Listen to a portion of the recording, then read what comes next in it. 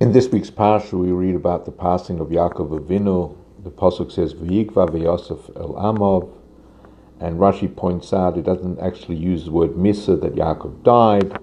And Rashi brings a famous Gemara, that the Gemara says Yakov Avinu lo meis, that Yakov Avinu never passed away. And the Gemara in Tainus asks a very famous question: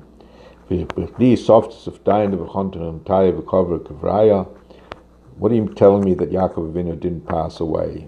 The Torah tells us that they eulogized him, they embalmed him, they buried him. What do you mean he didn't pass away? So, answer the Gemara gives, famous answer, Mazara b'chaim afu b'chaim. Just like Yaakov's children are alive, he is also very much alive. What exactly does that mean? So the Maharsha says that when we speak about Yaakov Avinu not passing away, it's not referring to his physical self, rather it's referring to his spiritual self. Physically, of course, the physical body passed away, it was buried. But we speak about the spiritual self, his neshama, that is eternal. So the Rebbe asks in Chelik Chavav, if that's the case, what is so special and unique that we say Yaakov Avinu didn't pass away? All tzaddikim, the Gemara tells us in Brachos, in Daf Yud Ches, that a tzaddik b'misos and kruim chaim, even when a tzaddik passes away, is called very much still alive, because their life is truly the life of their neshama, which is eternal. So the Rebbe answers based on Tanya. Tanya, we are told that the neshama of Yaakov included within it all of the neshamas of Klal Yisrael till the end of time. So therefore, in a sense, the neshama of Yaakov Avinu is found in every single Jew.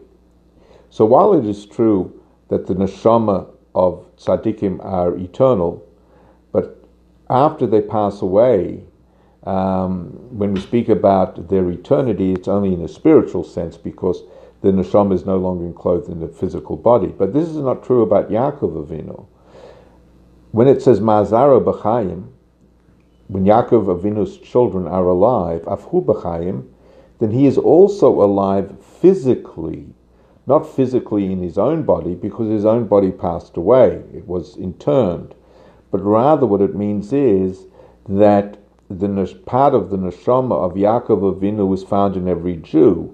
And as long as that Jew is physically alive, then Yaakov Avinu is also, in a sense, physically alive in that person's body, in that person's guf. But definitely not in his own guf, because he indeed had passed away. The message from this is extremely, well, perhaps is quite profound, and that is that as long as we are alive till 120, we need to realize that part of Yaakov Avinu's neshama is within us, because our neshama was within him, and therefore we had to carry tremendous achrayus, mazar b'chaim, afu b'chaim, because we are, so to speak, carrying within us the neshama of Yaakov Avinu. Kol tov.